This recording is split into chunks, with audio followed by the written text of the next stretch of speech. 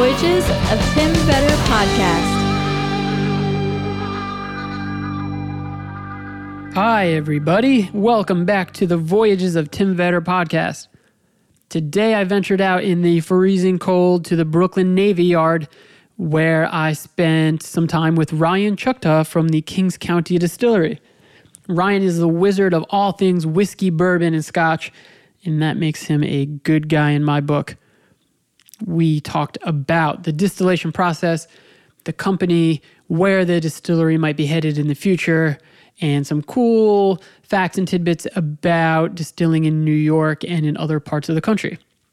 So I had a great time. I hope you enjoy the conversation as well. You can check out the show notes for their Instagram, the website for the distillery, and the link to the books that we were referencing. The other cool thing about this is episode number 10. Sweet. It was only about a month and a half to 2 months ago that I was still thinking and dreaming about doing a podcast, and now I've already got 10 done. I've had a great time doing it so far. I've learned a lot from the people who are doing things like distilling or astrology or riding a motorcycle across the country, and I've also had a great time hanging out with my friends who've been on the podcast as well. Thank you to everybody who's been listening. Please continue to do so. Remember to subscribe, to leave comments, and to leave a star rating on iTunes. You may have also noticed that with the last 2 episodes, there's new outro music. That is the wizard of all things audio, again, Brian Goldsman. So thank you to Brian.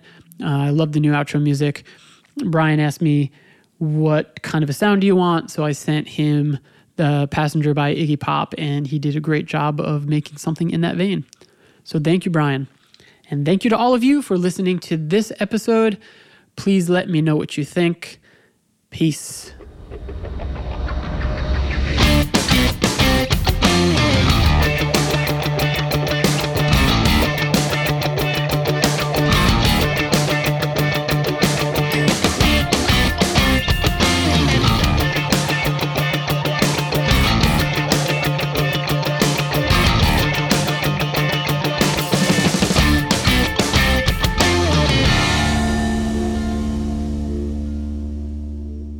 Okay, so today I am here with Ryan Chukta at the Kings County Distillery in Vinegar Hill, Brooklyn. I had never heard of Vinegar Hill before I came here today. So why don't you first just give us sort of your job description and what you do at the distillery? Sure. So I'm the head blender and production manager here at Kings County. So it's my job to not only create the blends or batches of our signature bourbon, but sort of oversee the production downstairs on the distillation floor, figure out when we're low in certain inventories, what we have to mash to distill, whether it be our moonshine or steep some of our kind of famous chocolate whiskey, or dump barrels to make the new batch of our bourbon. So I'm kind of the product guy. If you think of it as an ad agency or a magazine, there's like the suits and the creatives. Right. I'm more of the creative. I don't have to worry too much about the money and the sales. I get to focus You get the on fun stuff. Process and the product. Yeah. Oh, very cool. How did you get started in distilling? Because I know like home brewing is a big thing. Is this something Sure. you had done before working here? Well, it's really hard to get into it pre-professionally because distilling is very illegal. If you get caught by the feds, you're going to wind up in prison for a few years with a very hefty $1 million fine. And that goes back historically because almost every conflict in U.S. history and most of the income up until the income tax was derived from taxes on spirits and other what certain ancient puritanical thoughts were sins, or as we call them today, luxuries. Stuff like tobacco and alcohol and musical instruments and feathers and fashion and that kind of stuff. So yeah, it's hard to get into before you get tied up in or as I was lucky to get tied up in a company like this by volunteering. But really the passion started with whiskey itself. I went to a Scotch tasting with my dad and a few of his friends. My dad's actually not a big drinker. It was a friend of his that belonged to a club in Baltimore that he actually joined so one of his daughters could get married there. And they just so happened to be having a Scotch tasting. They invited my dad and I sat down in front of 5 whiskeys that were all considered Scotch, but every one of them tasted different. And I was kind of blown away. At that point, I would have a vodka martini twice a year, and then I would be a beer drinker. I was 26 at the time. So it really got me interested in this idea of differentiation and how broad the spectrum of whiskey could be. And that was just Scotch. I hadn't even delved into bourbon or rye or Japanese yet. So that kind of led me, I have a bit of an addictive personality in that way when it comes to knowledge, and I just kind of followed that through the rabbit hole and wound up now as the production manager of a distillery. So I took it a little farther than most might have. There's a lot. Wow, there's a lot to unpack there. Like that's really interesting because I've taught U.S. history before, and I guess like one of the first ways to try to flex like some federal muscle was when the Whiskey Rebellion happened, and yes. I believe it was Washington who tried to stamp that out. But I didn't realize like even for your own like personal use, I guess you can't distill. No, because it's a very volatile process, and if you don't do it correctly, you can cause explosions or leak vapor into the air. Where if something were to ignite, you could cause serious damage to buildings or people around you. So the federal government does not want anyone distilling at home, mostly for safety, but also there's a tax evasion portion to that as well. So then do you guys get regulated heavily? Is there like inspectors that come and check out what you're doing? So we're overseen by the Federal Tax and Trade Bureau, the TTB. So they are the ones that we have to report to quarterly to the federal government, and then on the state level monthly, which shows our production outputs, how much we've laid down in storage or put into a barrel, and then what we've sold, either, in our case, is unaged corn whiskey or one of our infusions. So they keep an eye on our production outputs, especially when we ramp up volume. But the government's kind of overburdened right now, the TTB, with the huge expansion in craft distilling. I think there's over 800 craft distilleries in the U.S. right now, and the TTB only has like 6 to 10 field agents. So, for the whole country? I think so. Whoa! I know that they're trying to get the funding to increase that, but it kind of came on so fast that they become overtaxed. Pardon my pun there.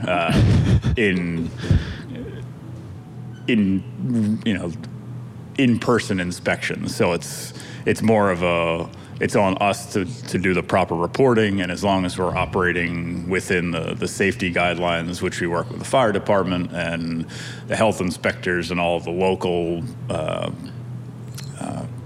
intermediaries, as long as we're operating within those confines, then we're set. And we especially here at King's and most of the other Brooklyn distilleries that I've come into contact with and our owners, we all kind of have a pride within the industry, and we're out to be safe and produce a good product. So we kind of take it on ourselves a bit. So I come here thinking like I'm going to be talking about flavors and things like that, but wow, it gets pretty deep. I saw some books out in the other room. Is there any literature that you recommend in learning about the history of distilling in the country? Sure. This will be a shameless plug, but our two owners and founders, Colin Spoolman and David Haskell, have written 2 books at this point. Oh, wow.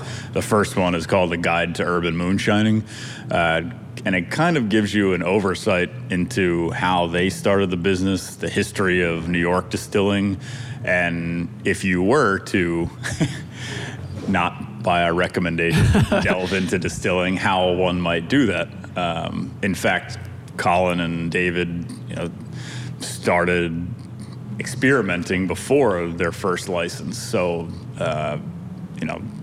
not something that again, we want to encourage, right. but they kind of have laid the groundwork and put it into a book that's become very popular. And then Collins came out with his second book called Dead Distillers, which kind of delves into the history of some iconic names within the American whiskey business and how they operated, where they lived, where they died, where they're buried. A lot of them were within if you look at the Kentucky families, like the Beams and the Samuelsons, like a lot of these distilling heritages are all kind of intertwined within that state, and the families kind of cross over. Oh, wow. There's kind of this weird family tree of whiskey that's emerged in the country. So both of those are great books. Cool. I'll throw also a link in the show notes for this episode to check those out. They're on Amazon or anything like that? Yes, they are. Okay. And available here at our tasting room. Very cool. And a couple different, I've seen them on a couple different kind of bespoke sites. I think Cool Material maybe had it at one point, and Bespoke Post. Okay. Some kind of men's gift sites. Not to offend any of the ladies out there, but I don't particularly troll any of those sites, so I only know the men's gift sites that I've seen them on. Cool. So you mentioned, you've said a couple terms, right? So we've said whiskey, we've said Scotch, we've said bourbon. In my very primitive knowledge of these things, I believe that the source materials and the location that it's made determines what each of those is, but can you clarify that for us? Sure. So how I always describe it here on my tours, and I think it's the easiest way for anyone that's a novice to really grasp whiskey, is to think of the Westminster Dog Show. Okay. I know that is a real non sequitur, but so whiskey is the top term, like the term dog. So you've got these two words at the top of that hierarchy. So everything falls within whiskey. Exactly. Okay. So underneath of that, if you were in the dog show, you'd have your working dogs and your sporting dogs and your terriers. That's where you would, underneath on the whiskey tree, you'd have bourbon, Scotch, rye, Irish, Japanese, Canadian. They're like kind of your classes of whiskey or your classes of dogs. Okay, and obviously based on geographic location. That and mash bill, which is the grain bill that we start with when we make whiskey. Okay. And then underneath of those classifications, you then have your brands or your types of dogs. So if you're in the terrier class, you'd have your Cairn Terrier and your Scottish Terrier and your Yorkshire Terrier. If you were in bourbon, you'd have Old Grandad and E.H. Taylor and Kings County. Or if you were in Scotch, you'd have Glenfiddich and Glenlivet and Macallan. So it kind of breaks down there. So all of those things that I've mentioned are whiskey. It's just which category do they fall under? Are they bourbon? Are they Scotch? Are they Irish? Are they Canadian?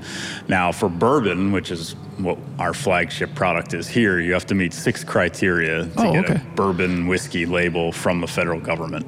Oh, wow. The first one is you have to be made anywhere in the United States, not just Kentucky. So if you don't remember my name or where I work or what you're listening to, just please remember that you can make bourbon anywhere in the country, not just Kentucky. Okay. So we make a bourbon whiskey here in Brooklyn. The second one is it has to be at least 51% corn in the mash bill. And when we talk about some of the production aspects, I assume in a little bit, that'll make a little more sense. Okay. It has to be the predominant grain with what we start with at the beginning of the process. The third is it has to be aged in a new charred oak barrel. Doesn't have to be American oak, but 99.8% of the time it's white American oak. In fact, Tim and I are lucky enough to be surrounded by about 600 of those right now. So they're the first 3 and the main 3. The other 3 are on the production side, so it has to be distilled to 160 proof or below. And what that does is differentiates it from vodka. By distilling it to that proof or below, we retain some flavor compounds in the distillate. So vodka, by definition, is odorless, colorless, flavorless, pointless. No, I didn't say that. No, all it is ethanol and water. You've basically distilled out everything but ethanol and water. That's why vodka is typically pretty neutral. By distilling to that lower proof, we're retaining any other compounds that aren't ethanol or water, which are called congeners. And those congeners are what start to differentiate your whiskey. It gives it a flavor to it. So if you were to taste our unaged whiskey off the still, you would pick up some of the corn grain on it. It would have a flavor to it, almost like kind of a very high proof liquid cornflakes kind of taste to it. Then it has to enter a barrel at 125 proof or less, and then it has to enter a bottle at 80 proof or more. So you'll never see a bourbon whiskey under 80 proof or 40% alcohol.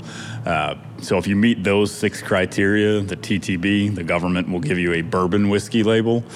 If you're aged at least 2 years in that oak cask, you'll get a straight bourbon whiskey label. And if you're aged 4 years, bottled at 100 proof, and distilled, aged, bottled, all under the same license by the same distiller in the same distilling season, you will get what's called bottled and bond. And bottled and bond is a historical mark of quality. In 1897, there was a Bottled and Bond Act. At the time, you had a lot of what were called rectifiers who would buy whiskey from distillers and cut it with all kinds of terrible things like turpentine and food colorings and caramels and other acids and toxic things, and to elongate their supply, they would make more money off of it. So by having this Bottled and Bond Act, all of your whiskey would be stored in a bonded warehouse under government supervision. So someone like me as the production manager and an on-site taxman would be the only 2 guys that had the key to the warehouse. And that was to ensure that no one would get in there and adulterate your whiskey. So by having all of those criteria, when you bought a bottle of Bottled and Bond whiskey, you were getting, by government standards, the highest quality. So we just released our first Bottled and Bond here. In fact, Tim and I are sitting right next to some 15-gallon barrels, which are holding the next batch of our Bottled and Bond. So we're pretty excited to bring that kind of designation back, especially into the craft world. You may have seen Bottled and Bond on maybe Old Grandad or Rittenhouse Rye. Still, same rules apply to the big producers down in Kentucky, but as far as we know, we're the first or one of the first to have a Bottled and Bond in the craft arena.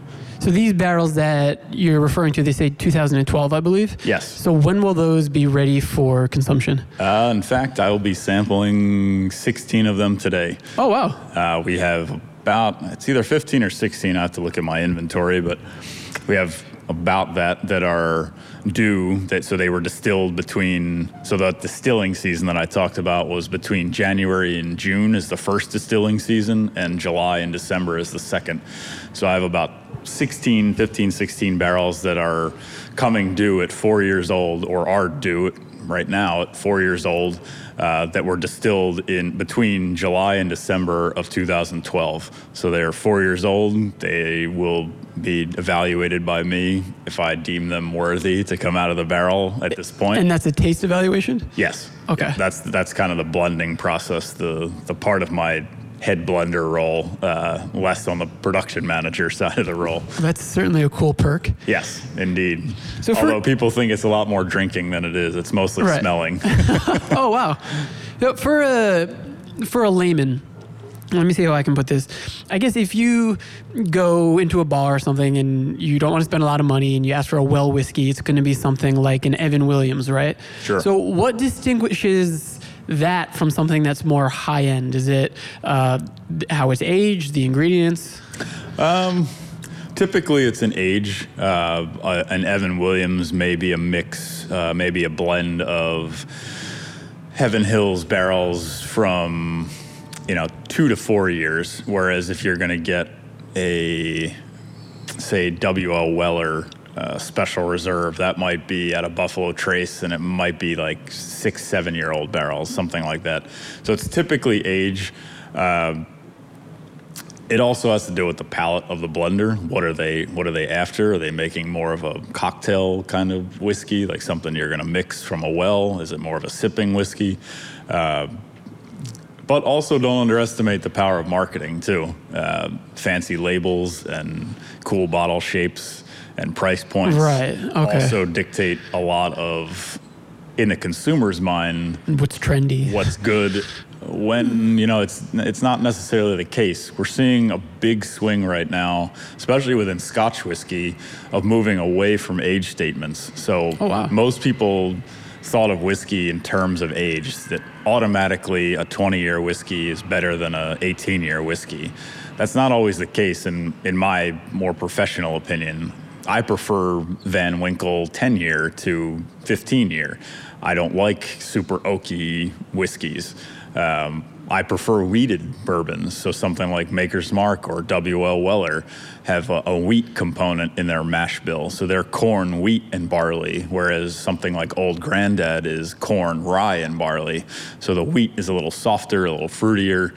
The rye is a little spicier and more, bigger flavor in your mouth. So it's kind of like all over the map in taste preference, and there really is no wrong. There's no wrong whiskey to drink. I have an uncle that will never probably drink anything but Jack Daniels. Okay. For me, Jack Daniels isn't my favorite, but that's why there are so many whiskeys in the market. I mean, there's enough space and enough palate out there that each one of those kind of serve a different market. I certainly have my favorites, and they don't always align with even some of my distillers here or some other friends, whiskey friends of mine that go out and have a dram now and then. It's a personal preference, but typically, to go back to your question, yes, it has to do with the mash bill. Okay. And age. Typically, it's age. You mentioned before your chocolate bourbon, I believe, and I saw that over the summer you also had jalapeno grapefruit. Is that true? Yes. So what's the process like for experimentation with new flavors and things like that? Well, that's the benefit of being a craft distiller and operating on a smaller scale, is that if you think about it as a ship, to turn an aircraft carrier takes a lot of effort, right? Whereas if you're in a little skiff bouncing around, you can maneuver this way and that. So to shift our production downstairs is much easier for me than someone at Heaven Hill or Buffalo Trace to take 10,000 times the size production and kind of swing on a dime and be like, let's try this. Right. There's a lot more that goes into it. Whereas here, the chocolate kind of came about by accident. We took these, if you think of a cocoa bean like a peanut, the inside, the nut, is the cocoa nib, which chocolatiers use to make their chocolate bars. And the husk is kind of like a peanut shell. It's like a kind of a pulpy piece of wood. So we took, our owner was talking with Mass Brothers owner at an event, and they were saying how this husk is a byproduct for them. It's garbage. So our owner, Colin, was like, we'll take it from you and experiment with it. He was thinking he could distill it, but it turns out there wasn't enough fermentable sugar in there to create basically a beer or a distiller's wash to distill. And my former boss, Nicole Austin, who was our master blender prior to me, she kind of thought about it and was like, well, these are kind of like little wood chips. So they have more in common with a barrel than they have with a grain. So we made these kind of big cheesecloth tea bags of them and dropped them in a tank of our unaged corn whiskey and let them sit and tested them. And after about 5 or 6 weeks, depending on the temperature outside, we got this really dark, bitter baker's chocolate kind of infusion out of it, and people seemed, they loved it. So it became, at first it was kind of a Valentine's Day, post-Christmas kind of product, and it grew into our third major ongoing product, and it's probably our second biggest in sales right now. So a lot of these flavor experimentations are simply infusions. Okay. The problem with aged experimentations is you don't know if you've screwed up until a year or two down the line when it's ready to come out of a barrel. Yeah. So when we try a new mash bill, say something like our peated bourbon, which is a variation of our bourbon, it has to do with the malt content. So if peated malt can get if we're going to talk about process, maybe I can swing that discussion a little later on. But what it is a different way of malting barley that imparts a bit of a campfire smoke onto the grain. So we cut our barley content and put half of this peated malt in, and a year or so down the line, it turned out really nice. Now we tried a second experimentation where we're going to do more peated malt in that recipe, but I won't know how that tastes until mid next year. So we're not going to have like a final recipe down until like mid next year till we see which one we like better. Wow, that's wild. It's crazy because like what if it just totally doesn't work out? Exactly. Wow. Then that's where the blending process comes in. I'll have stock of stuff that I can blend it. I can blend the old stuff with the new stuff to make, kind of even it out and maybe bring it back to something that we really like that we'll need to produce 2 different recipes and kind of mix them together. Okay. We did that with an oat whiskey. Typically we'll do small batches. So we made an oat whiskey, which is kind of like, instead of thinking about, if you're making bourbon, you're kind of starting with grits, corn and water. This time we started with oatmeal, like oats and water, and we made about 15 barrels of it. And we'll do it on a small scale first, and at the very least, if it's not something we want to produce long term as a product, we can sell it here as a specialty item to people that are really into whiskey and want to taste some different grain profiles that come through off of our stills. Where do you source those materials from when you're talking about corn and things like that? So we received the first farm distiller's license in New York City since Prohibition. So that's why we are the oldest whiskey distillery in New York City. Very cool. All 6 years of us, almost 7. So we are both young and old at the same time. Now, what that farm distiller's license means is that we have to get the predominant grain in our whiskey from New York State, so that it creates a reciprocal economy. So the farmers upstate are benefiting from the grain sourcing, and the distillers closer to the city are reaping the benefits from the distillation process. This came about from kind of a reworking of laws. It was very expensive post-Prohibition when a lot of alcohol laws were passed to the state and local level. In fact, Prohibition ended in 1933, but up until 1966, Mississippi still was dry because it moved to the state level. Now in New York, we like our drink, so we became what was called wet again. But the distilling laws didn't really change. It costs a lot of money to be able to distill. So in and around the 2000s, early mid-2000s, some farmers upstate, along with wine growers out on Long Island, started to petition Albany to bring these prices down for them to be able to distill excess grain or a bad yield from one of their vineyards on a season, if the weather was off, and be able to distill a brandy from the grapes or distill a whiskey on a smaller scale. So there's a cap on the amount that we can produce under that license. We can only produce a number of gallons a year under that license. But we can now hold the license for a very small amount of money. And then there are different classes of license within New York State. So we hold 2 licenses. Everything but our single malt whiskey is distilled and sold under this farm license, which is what our tasting room and little bar operate under. And then our single malt whiskey, all of the grain is sourced from the UK. The UK know what they're doing with barley. That's what they've been working with for centuries. So we source it all from there. And that's actually produced under just a base craft distiller's license that doesn't have the grain requirement. But all of our corn comes from a farm co-op up around the Finger Lakes called Lakeview Organic. Are there additional hurdles and restrictions then when you want to distribute to other states? Yes. We have a lawyer that just deals in spirits because every state has different laws on distribution. And Pennsylvania is notoriously hard to get into because it's state controlled.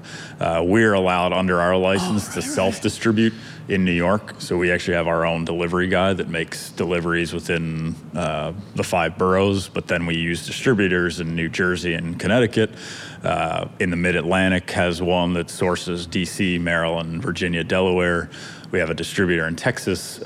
So yes, it gets very complicated once it comes to ship. I mean, it's very hard to ship as well. Certain, especially for any wine drinkers out there that are listening, I'm sure if you've ever tried to ship wine into or out of specific states, you'll see, certain places won't do it because of these strict tax and distribution laws. Is Texas as far as you distribute?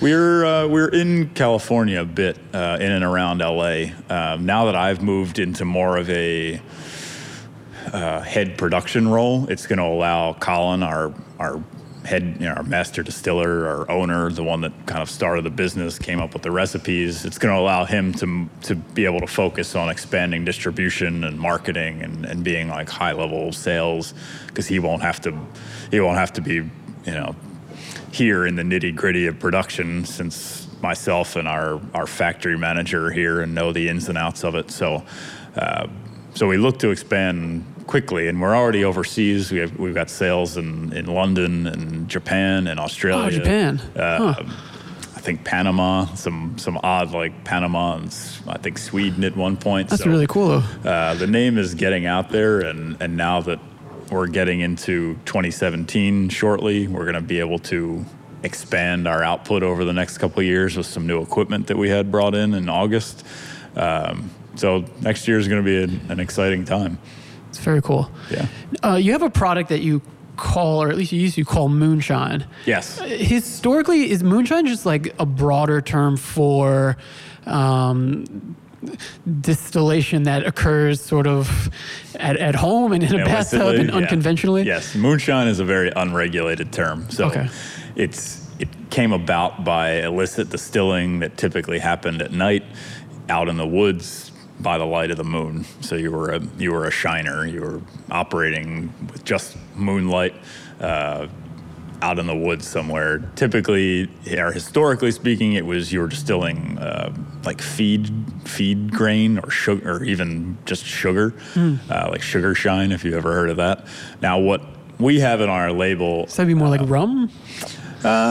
It could be. Okay. I mean, it's a grain mix, and sometimes they would use sugar to like kickstart the fermentation. So it's kind of dependent on what they were making in the region. But typically, moonshine was an illicit. You were dodging the tax man and doing it under the light of the moon. But that also means unaged corn whiskey is more or less what it is. It's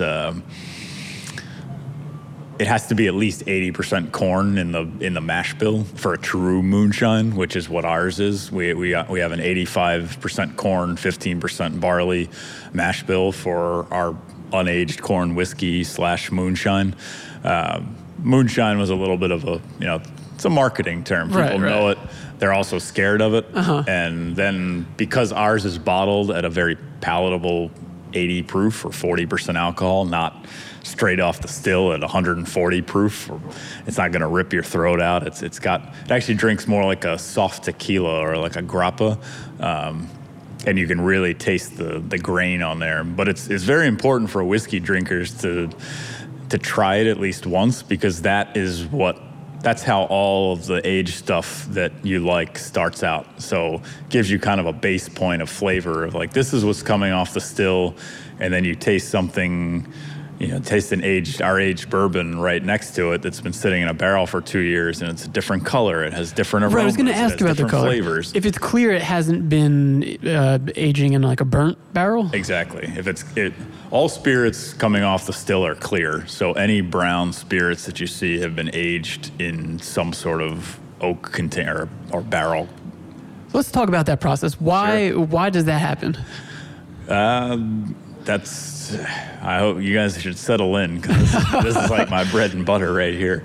So there's a bunch of different factors that happen within a barrel. So when you seal the barrel off with this unfortunate name of a bung, it looks like a wood stopper that you hammer in. It creates a pressurized vessel, more or less, within this barrel container. Now, the reason oak is so prominent in barrels is that it's watertight, but it's not airtight. So it holds liquid, but you may have noticed, Tim, that the room smells pretty good. Right. So that's whiskey evaporating out of the barrel. It's called the angel share. We hate it because that's just money floating right up into the air that people can sniff for free. So on these little 5-gallon barrels that up until now we've aged all of our product in, we would take 12 to 14% loss in this barrel by the time we dump it. So it's pretty significant. That's between slight leakage usually during the summer months, and then this evaporation. But inside the barrel, why it's a necessary part of the business is that even though whiskey is evaporating out, you've got oxygen that's coming in the barrel.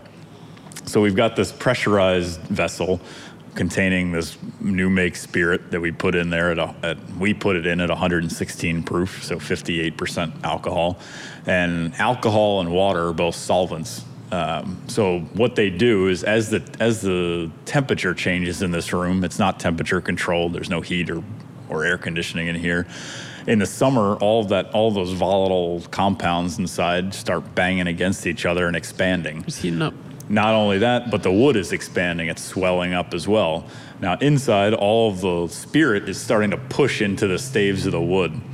And it's grabbing compounds that are naturally found in oak wood and pulling them back out when it gets cold, either at night or in the winter. So there's this kind of seasonal ebb and flow of spirit into and out of the staves or the wood slats on this barrel.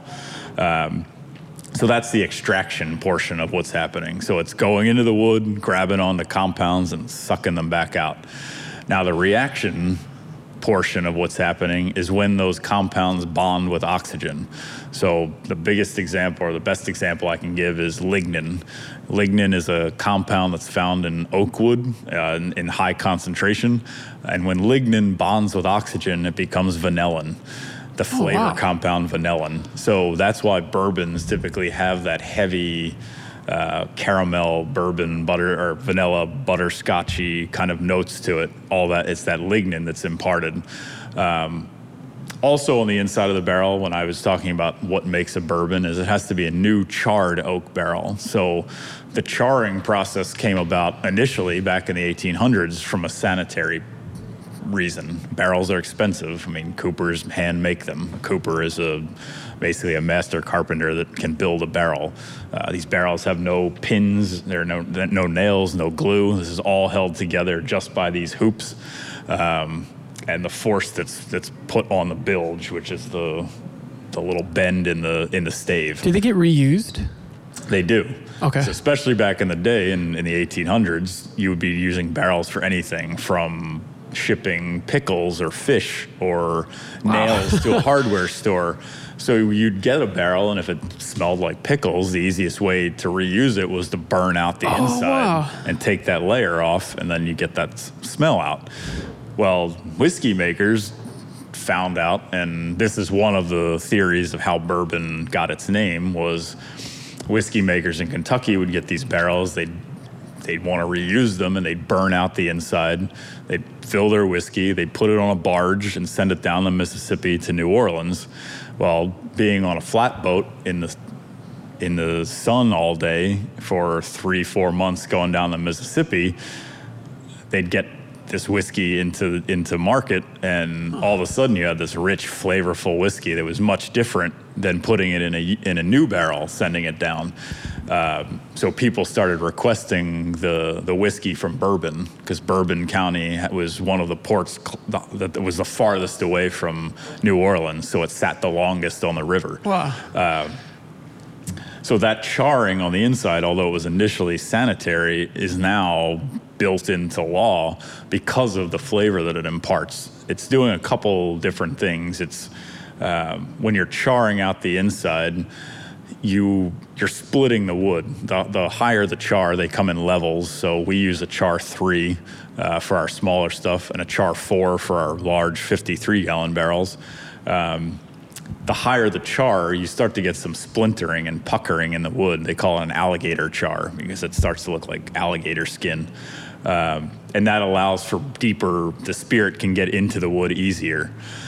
That's one of the reasons. Second reason for charring is you caramelize some of the leftover wood sugars in the barrel, some of the sap that's left in there. Yeah. And you get those like creme brulee caramel notes that come through on the whiskey. Is that all done in New York too? No, all of our barrels are sourced, our 5s, 10s, and 15s are sourced from Minnesota. Oh, wow. And our 53-gallon barrels, which are kind of the industry standard if you were to go to Kentucky, they are sourced from Independent Stave, which is the major supplier in Kentucky. Okay. I believe they're one of their main plants, and where we get our shipped from is in Missouri. The Ozarks have a high concentration of oak wood trees, so that's kind of the ripe area for it. And the last reason for the charring is a simple kind of Brita filter. So you have a charcoal layer on the inside, and as that spirit goes pushing in and out of the staves, some of those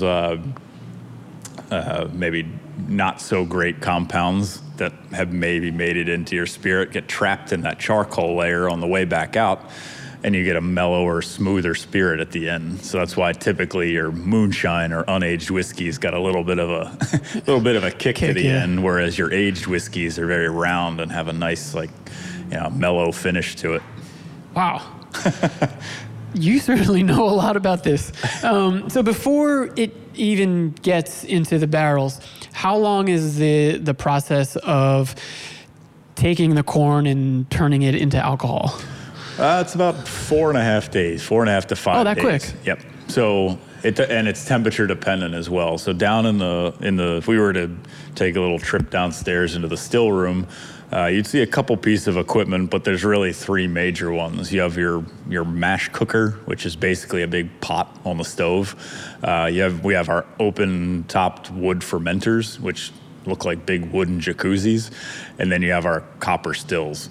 So the process starts first by making a beer. Like all whiskey is distilled beer, if you think about it. So we have to make this crude distiller's beer or wash, and that starts with adding water and corn into our mash cooker, bringing it up to just under a boil and letting it cook for an hour.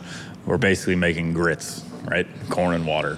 And what that's doing is taking the cracked corn, and inside that cracked corn, the easiest way, I was terrible at science in school. Like if anyone told me I could do this, I probably would have paid more attention, but I had to dumb it down for myself. So that's how I impart it on others. So I apologize to any chemical engineers out there. There's lots of chemical engineers listening to this right now. No. All right. Well, now I'm going to get nervous. So the way I understand it anyway is within this cracked corn, we've got think of it as a balled up piece of string. It's starch. And we need access to that balled up piece of string. So by boiling it, we're taking it and we're elongating it. It starts to untangle and kind of elongate into these wet noodles that all then get intertwined together and create this gloppy, soupy, grits-like mess inside the pot. So after that hour, we'll then cool it down to about 156 to 158 degrees, and we'll add malted barley. So for any home brewers or beer aficionados out there, malted barley is the process of taking a barley seed and tricking it into thinking it's going to grow into a new grain, a new piece of basically grass. And then you flash it with heat and it stops the germination inside. But now the seed is open and it had kick-started some conversions in there with enzymes that convert starch into sugar. And now we can add that barley into our grits-like mess, and all those enzymes are going to start chomping away at those bits of starch that we just elongated and converting them into sugar. So within about 5 or 10 minutes of that cooking over the next hour, it's going to start to thin out and become sweet to the taste. It kind of tastes like liquid cornflakes. So we'll let that cook for about an hour. Then we'll cool it down to 80 degrees, and we will pump it through a solid liquid separator, which does exactly what its name implies. It spits out all of the bits of grain, the barley and corn that we had in there, into a bin that will then go to a compost facility, and all the sugary liquid comes out into a tank and flows through a series of pipes into one of our fermenters. that's when yeast is added. So in the summer, over 3 days, and in the winter, over 4 days, yeast are little single-celled organisms that, luckily for humankind, eat sugar, which we just made in our pot, and they produce ethanol and carbon dioxide. Ethanol is alcohol. That's what we drink. So we have open air fermenters. So the carbon dioxide bubbles off the top. The ethanol seeps into solution. And after, like I said, 3 days in the summer, 4 days in the winter, the yeast have eaten all the sugar. They produced all their ethanol. Now they're swimming around in their own pee, more or less. They've got no food left. And some of them will start to eat their waste, eat ethanol, and produce some esters and aldehydes that are kind of flavor compounds. The rest will die off, and the fermentation is done. So we will have about a 5% beer. It's not a very good beer. It's cloudy, tastes like corn. It's not something you want to have a pint of at the end of the day. But we've got the basis for distillation now, because all distillation is taking large volumes of low alcohol and making small volumes of high alcohol. So we take, in the end of the process, we're going to take 220 gallons of 5% beer, and we're going to make about 15 gallons of 70% alcohol. So that's a lot of, a lot of, pardon the term, shrinkage when it comes to volume. So and how that's done is in our copper pot stills. So if you were to go to Kentucky, you'd see which I am actually in a couple weeks. So I'm excited. You'll get to see the different process. We make our whiskey the Scotch way. We make ours a very European Scotch whiskey sort of way. It's still bourbon, just the way we distill it is more in line with Scotch. So typically your big Kentucky producers will use column stills, this large, much more efficient way of distilling, much less labor intensive, and on their scale, it's needed. I mean, it would take them forever to produce the amount that they produce on a column still if they were using our method of pot stills. But on a pot still, you get a lot more flavor. There's a lot more what's called reflux.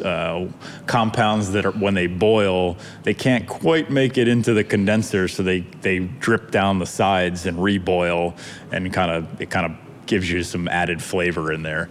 I had a question about that. Yeah. Sorry to interrupt you. So then in a batch, right, are there going to be possibly different subtleties in different bottles, or is it going to be pretty consistent in terms of the flavor? That kind of comes more on the back end. Okay. That's on the blending end. So part of my job is to create a consistent bourbon. On the distillation end, it's up to the distiller to get a consistent clean spirit off the still. But because the process is kind of the same, all the time, it is very consistent. We're always making what are called our cuts at the same ABV, at the same temperatures. So there's a consistency. A distillery is really a factory, if you think about it. And once you really get into the rhythm of it, and we're sourcing the grains from the same place. We use the same yeast. We use the same water. We use the same stills. It becomes a process like making a car. Now at a certain point in the distillation process, there is an art to it. There is a taste and smell component that the distillers are looking for. But really, it's just a series of repetitive actions that create that consistency off the still that goes into the barrel, and then it's up to me on the back end of stuff coming out of a barrel to then blend it together to create the Kings County kind of house style. Because this is all organic, every one of these barrels, we could fill this entire row of it's probably about 25 barrels with the same distillate off the same batch, off the same run on the same day, and 2 years from now, when I taste these, every one of them is going to smell different. Wow. Some might be a little spicier. Some might have an apple note on them. And that's all because all these wood staves are different. They come from different trees, grown in different parts of the forest. They get more sunlight or have a different soil or got more rain. So there's a basic consistency coming out, but then there's nuances that I've got to kind of piece together to make sure that I'm not putting out whiskey that's way too oaky and is missing all the vanilla, or something that's too sweet and doesn't have any spice on it, or there's making sure that all those components that people like about our whiskey are present. That's really interesting. Do you bottle them here, or do you send it off to a facility? Nope. Everything is hand bottled here. Wow. We have guys that come in on Tuesday and Wednesday, and I'll have tanks ready for them based on our needs and inventory. And we have a 4-bottle machine. One guy puts the bottles in, next guy puts the caps on, next guy puts the labels on. I Love Lucy, right? Yeah, last guy that's right, chocolate factory. And some days you'll see the backup where like the guy on the bottling machine's moving a little faster than the cap guy. Right. You see these just rows of bottles lined up on the table. Wow. So you were talking about sort of the flavor that your customers or your consumers expect. Is it like, I don't know if this is like snobby, but do you cringe, or is it sacrilege if somebody takes like your whiskey and mix it with a Coca-Cola or something like that? If it's supposed to be a sipping whiskey? I'd die a little bit inside. I would. But, everybody's got, if they're buying it and enjoying it, then I'm happy. Oh, for sure, yeah. But yes, our whiskey is made to be a sipper. It's a lot of thought has gone into it, from the distillation end to the hand, blending. Every barrel is evaluated by me before it goes into a batch. Wow.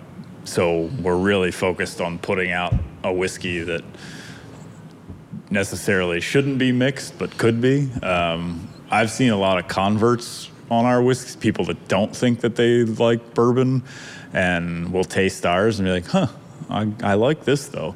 And I think that has a little bit to do with our stills. So if you were to see our kind of onion-shaped still, you get the size and shape of the still will affect the flavor and the mouthfeel. So we have kind of short, squat stills. They create a meatier whiskey. It gives it a little more grip, a little oilier in the mouth. So it doesn't have that. It doesn't have that kind of slate finish on your tongue, or that burn, like kind of burn on the back end. Right. We also use a high corn content. So 70% corn, 30% barley. We don't use a flavor grain. So some people don't like, say, Old Grandad, because they don't like the spiciness of the rye in there, whereas ours tends to be a little bit on the sweeter side, has a little bit more vanilla-y, caramel qualities to it, which makes it, can make it for a easier sipper for someone that's not maybe into the really robust whiskeys. Do you guys ever think about like what pairs well with it? Like for a consumer, and you're selling your chocolate, right? Sure. Do you ever think like, hey, this goes with this food and we recommend it with that? Yeah, I've been to Scotch tastings, and some single malt Scotches pair incredibly well with dark chocolate. You would kind of never think that. Yeah. But, like for our chocolate whiskey, my sister's a baker, and she makes a brown butter bourbon cookie, and she swapped the chocolate Sounds in for amazing. bourbon. So you get a little undernote of chocolate on there. People use it in, over ice cream, and people sip on it as like a after dinner drink, because it's got that bitter, dark quality to it. So it's kind of like a digestif. Coffee, the obvious one. But as far as bourbon, I never really thought about that, about what it might pair well with. Whenever I do a whiskey tasting, I always, I used to host one at home for some friends and family when I would go back to Maryland, and my mom and sister would typically make, like the Southern comfort food kind of thing. People, when you think of bourbon, you typically think of the South, maybe some barbecue or mashed potatoes or cornbread, so something to sit in there and soak it up and drink more whiskey. So I would say for me, that's what I would want to eat, is like some of that Southern comfort food to sit in there, get it all soaked up, and then I can just keep having more whiskey. That's a beautiful thing. I'm wondering about this facility. So this is a really pretty location. It's a beautiful old building. How did you guys end up over here? We were quite lucky. So we started out, David and Colin got the license in 2010. And for the first 2 years, or year and a half or so, they were operating over in Bushwick in this second story little kind of like studio commercial space that was only about a quarter of the size of our tasting room right now, on a series of little 10-gallon hobby stills, probably only producing about 2 or 3 gallons of spirit a day. And they were giving tours there in this little space. They were interested in it to see how it was being made. So people from the Navy Yard actually came to the tour and said, wow. If you guys are looking to expand, you should, give us a call. We've got this beautiful building that we think you would love and that would, suit your needs. So they came over and kind of fell in love. Colin is a huge history buff. He's taught me most of what I know about New York City distilling history to this point. And so once he saw this building, and David is also like kind of our design-minded aesthetics guy. So when they saw this place, it just jumped right out at them, and they signed the lease. The Navy Yard was kind enough to work with us, being a small business, to kind of give us a lease that progressed with our business growth, so that we could afford to move in here and expand. So the building that we're in is actually called the Paymaster Building. It was the sort of the bank of the Navy Yard back when it was an active yard from the, I want to say 1805, maybe a little earlier, early 1800s up until 1966 when the U.S. government decommissioned it and sold it to the city of New York for $1. Whoa. So this is now kind of a hub for small businesses. Right. And, we were lucky enough to be one of the first of those like kind of small craft businesses to bring some prominence to the yard. And now you've got Brooklyn Brewery that's slated to move their operations here. I didn't know that. 2018. Wow. I think Russ and Daughters is going to have an outpost here. Wow, very cool. There's a little rooftop Reds winery over there that people hang out in the summer. So I really think, within the next, especially 2 years or so, the Navy Yard is going to kind of be a little bit of like an adult amusement park. Like you can come here and you got your whiskey, your wine, your beer, your bagels and lox, like waterfront. Like you'll be able to just it'll be a place to come and spend a few hours and not have to go very far to get what you need.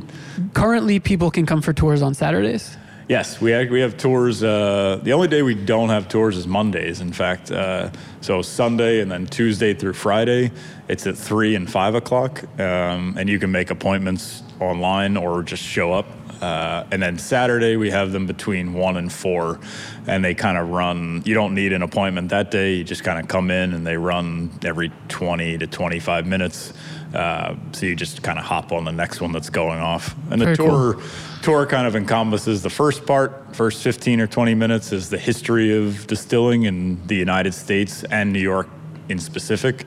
There's something called the Brooklyn Whiskey Wars that happened kind of right out here in Vinegar Hill, very close to where we operate. So that encompasses the first part. Then when you go down on the production floor, see all the equipment, see how it's made. Usually the stills are running, so you see it dripping right off the stills.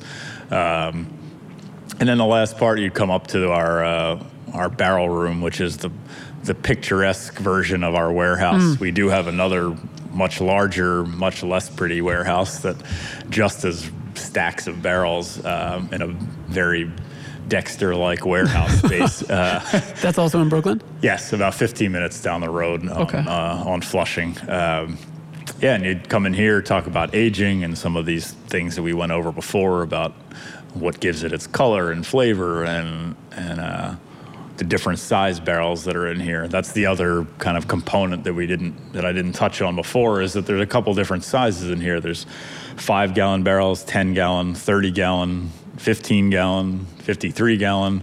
And what that does is when you change the surface area of a barrel, it changes the amount of time that it has to age. So you have more spirit inside of a 5-gallon barrel touching the wood staves than you would in a 53-gallon barrel. So if you took a cross-section of it, there'd be this whole conical section of liquid in the center that's not touching any wood. Whereas when you shrink the barrel down, there's much less of that.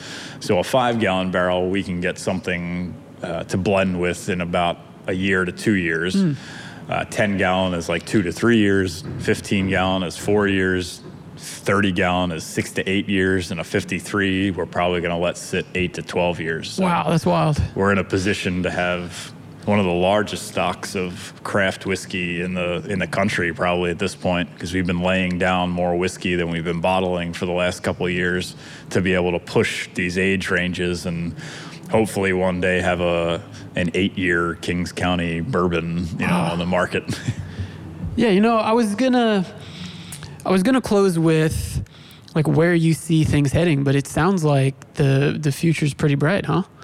We think so. I mean, with this new equipment that's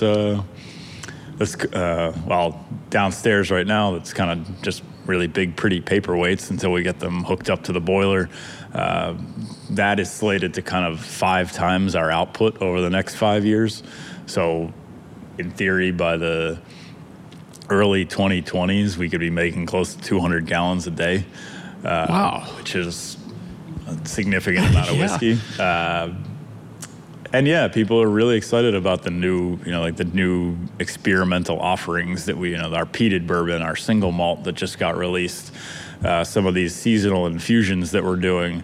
And now that we have our own kind of bar and cafe up at the gatehouse, at the Sand Street gate, people can hang out. They can come for a tour and then they can go sit up there and have cocktails and they don't have to leave right away. So we're kind of creating this we're expanding the brand to be more than just the factory. We want you to come and hang out and talk to the bartenders, and they'll tell them what you like, and they make everything with our products or stuff that's made in Brooklyn. That's how the bar operates currently. So sorry we don't have beer or wine, but we've got some talented guys up there that can make you something that tastes good. Very cool. So yeah, and it's